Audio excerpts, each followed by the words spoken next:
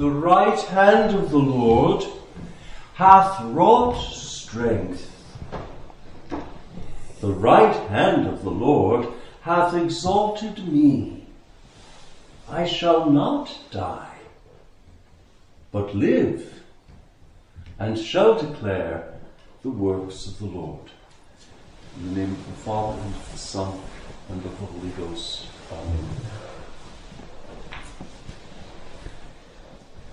Epiphany Tide takes its name from the various manifestations of Christ our God that are presented to us during these weeks between the feast of the Epiphany and Septuagesima Sunday. And you know what these showings of Christ are, beginning with the adoration of the Magi and with his baptism in the Jordan by John, so beautifully depicted in that painting. And then the first sign, the changing of water into wine at Cana of Galilee at the wedding feast. And today we have the cleansing of the leper, and will we have it next week? We won't have it next week because Septuagesima comes so early this year. But in the normal course of things, we would have also the calming of the storm at sea. And all of these events are manifestations of the glory of Christ our God. The Holy Sacrifice opens today with an introit. Pay close attention to this.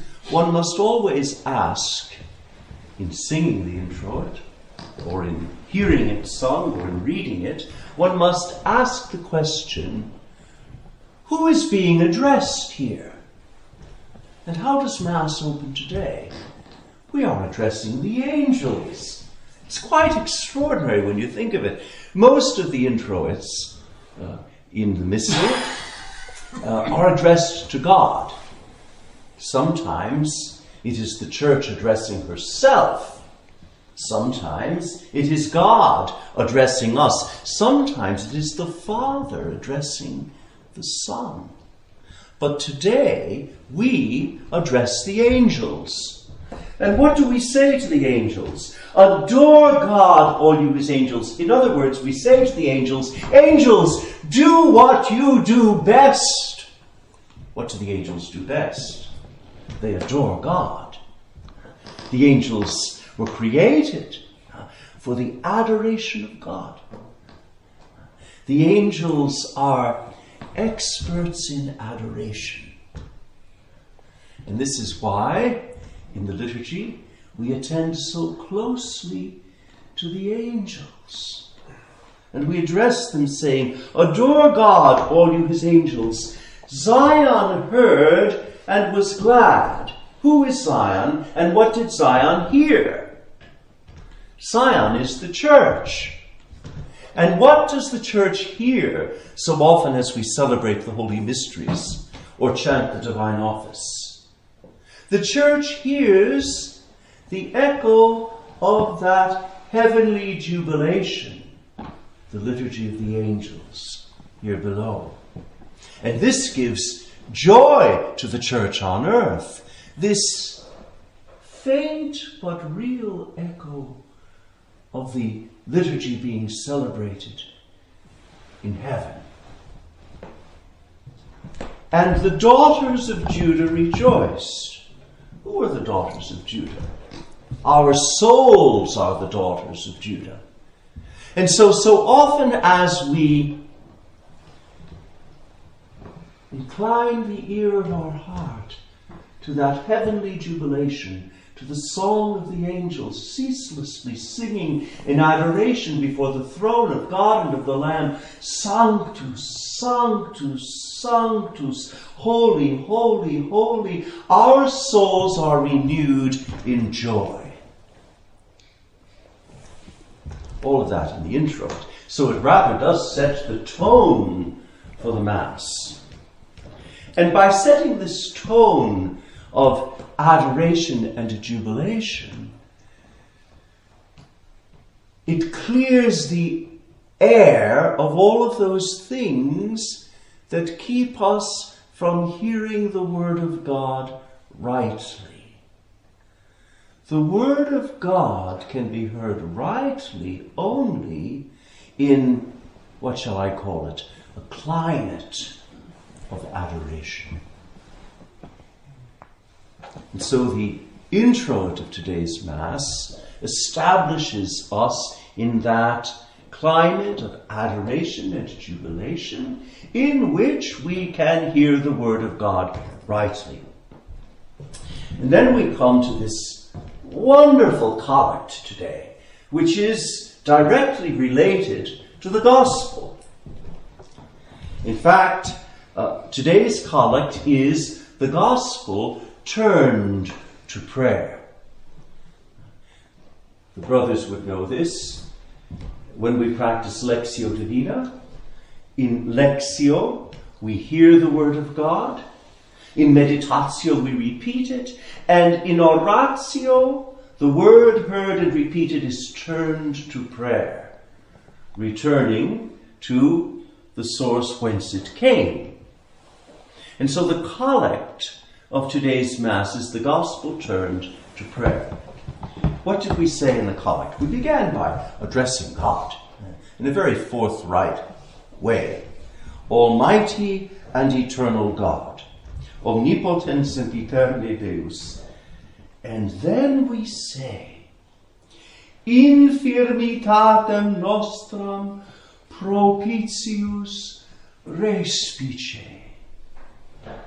Oh, the translation has it, mercifully look upon our infirmity.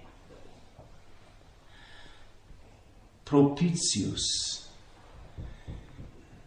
In your fatherly pity.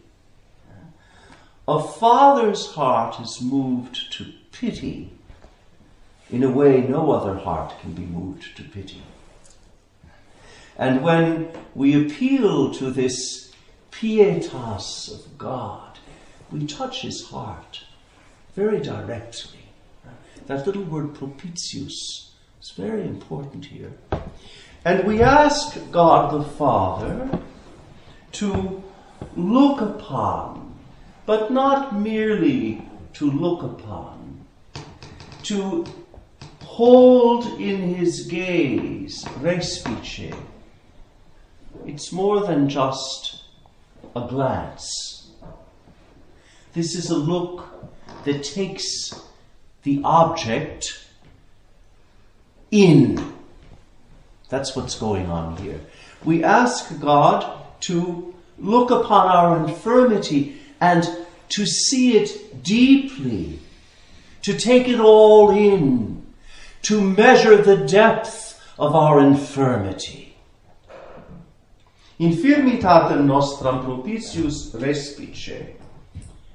Now, of course, this is directly related to the Gospel, isn't it? To the leper, who, in presenting himself to Jesus, knows that Jesus, seeing his wretched state, his infirmity, is going to take it all in.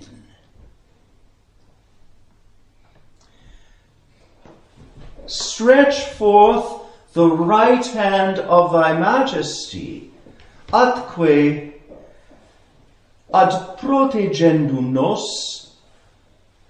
The English translation has here, to help and defend us. Not quite. atque ad protegendum nos dexteram tuae majestatis, the right hand of thy majesty. Majesty here means the glory of the Godhead. And this is why we call this event in the Gospel an Epiphany, because it is the manifestation of the glory of the Godhead in Christ. Now, you will recall that in the Gospel we just read, behold, a leper came. Well, there's a whole sequence here that describes the order of prayer made rightly. First, the leper had to come. He had to come to Jesus. Ecce leprosus veniens. All prayer begins simply with coming to Jesus. And then, adorabat eum. He adored him. And the sense here of to adore is that the leper came and threw himself at Jesus' feet. This adoration it's more than an adoration up here. It's an adoration that engages one's whole being. Can you not picture it? This deformed man who is repulsive to behold. Not the sort of person you would want to look at for very long. Rather, as we read in the Song of the Suffering Servant and the prophet Isaiah, the kind of fellow before whom people want to screen their faces. That's the condition of leprosy. I can't bear to look at him. So this man comes and adores Jesus. He throws himself at Jesus' feet. Only then does he speak, Dicens, Domine. He addresses him with a divine title. This is not simply the Sir of some translations. This is Lord. If thou wilt, thou canst make me clean. His prayer is, as Saint Benedict would have our prayer be, short and pure. He didn't come to Jesus with a whole speech prepared. He didn't present Jesus with a detailed description of his condition. He simply came, adored, and said, Lord, if thou wilt, thou canst make me clean. End of prayer, short and pure. And here it comes. And Jesus, stretching forth his hand, et extendens Jesus manum, touched him, tetigit eum dicens. And again, a divine utterance here. Volo, I will it. Mundare, be thou made clean. What an extraordinary scene.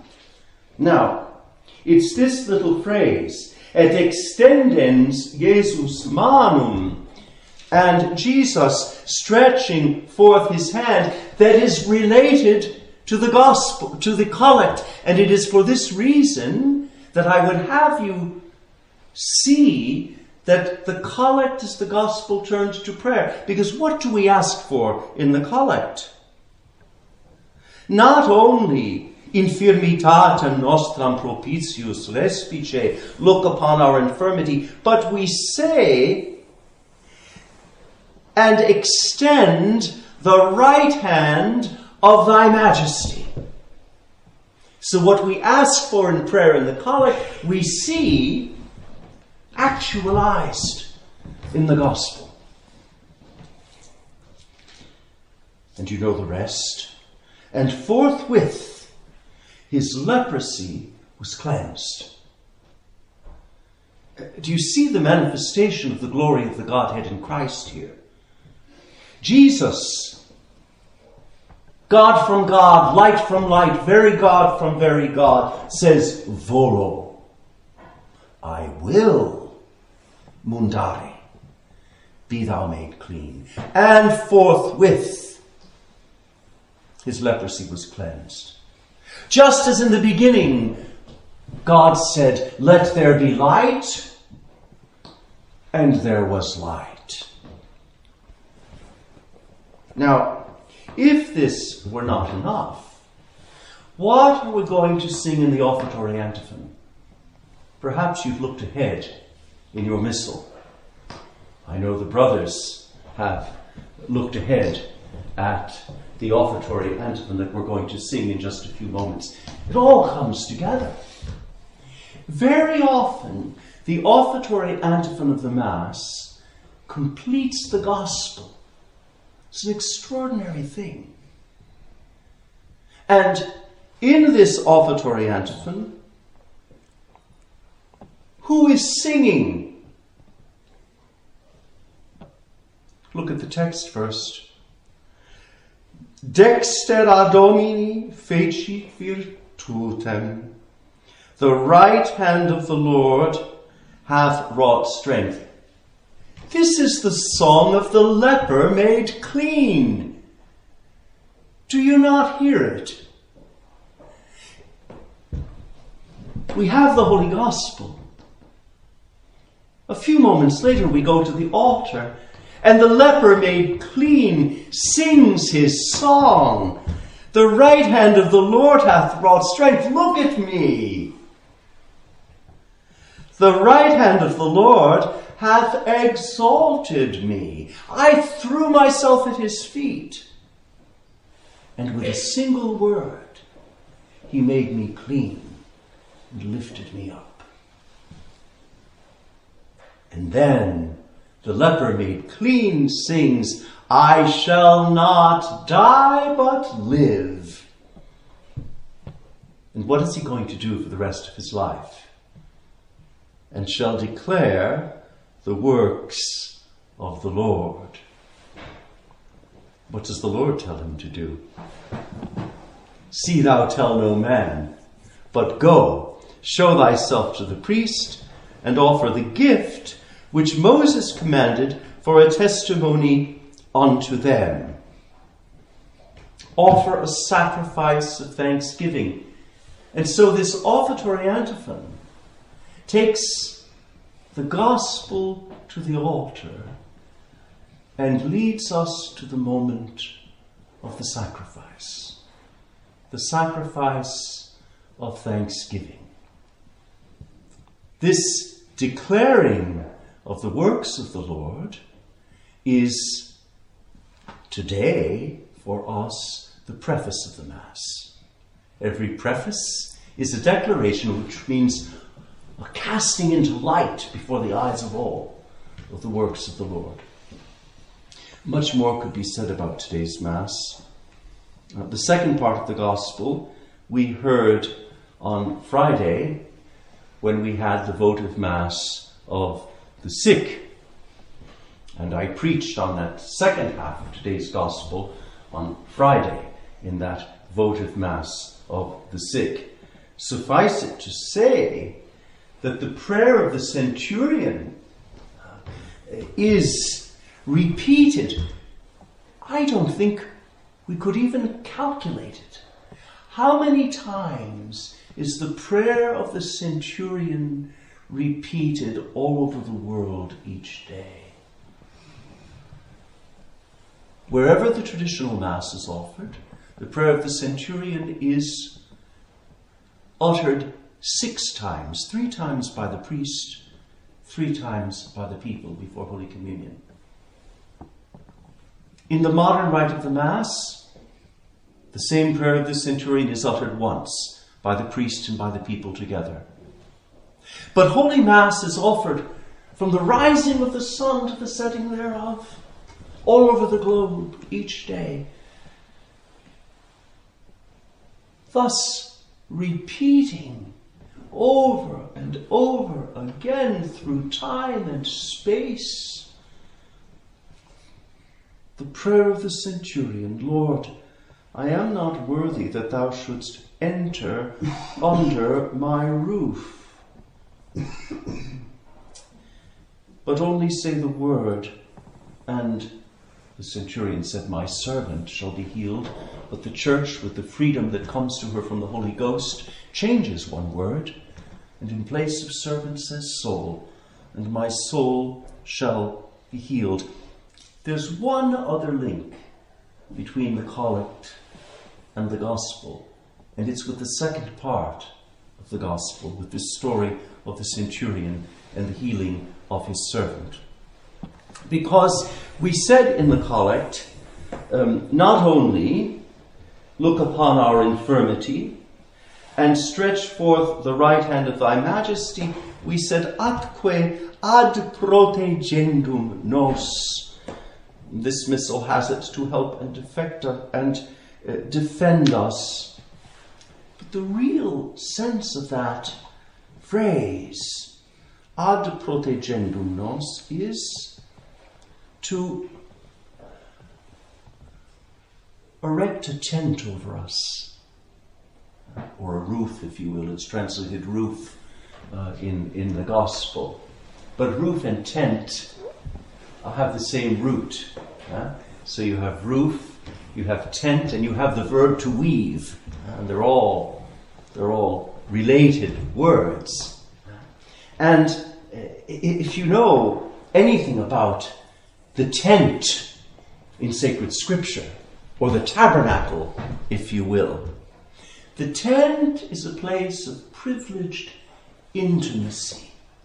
And so in the collect, we asked God not only to look upon us, to stretch forth the right hand of his majesty, but to do it in such a way as to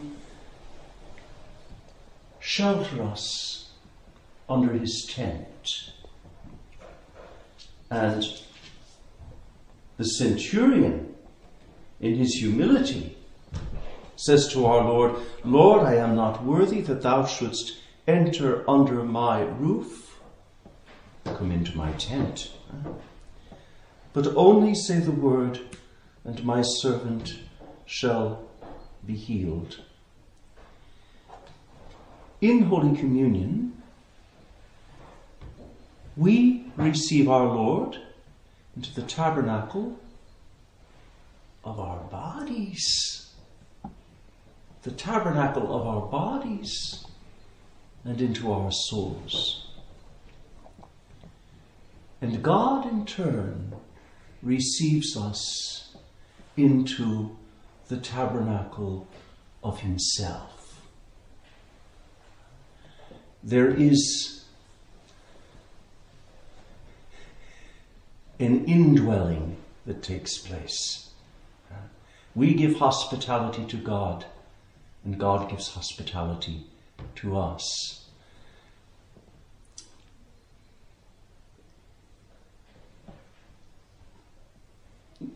The collect of St. Agnes is not without a connection. We had the collect of St. Agnes too at the beginning of Mass. It's not without a connection to all of this, because we began, O Almighty and everlasting God, who dost qui infirma mundi eligis, who dost choose the weak things of the world to confound the strong. It was very interesting. We had the first collect talking about infirmity, and the second talking about infirmity. All of this by way of saying that God not only envelops in his gaze, not only takes to himself, but draws into the tabernacle of his divine hospitality first the infirm of this world. And so we go to Holy Communion conscious that we are about to receive the sacrament of the hospitality of God. We say, I am not worthy that thou shouldst enter under my roof. And then we go forward, and he does enter into our tent, this earthly tabernacle of ours, our body and our soul. And in indwelling us, cleanses us of the leprosy that disfigures us so in his sight. And he restores likeness to the image. And all of this to the glory of the Father, in such wise that the offertory antiphon becomes not only the song of the leper, but your song and mine. The right hand of the Lord hath wrought strength. The right hand of the Lord hath exalted me. I shall not die but live and declare the works of the Lord. In the name of the Father, and of the Son, and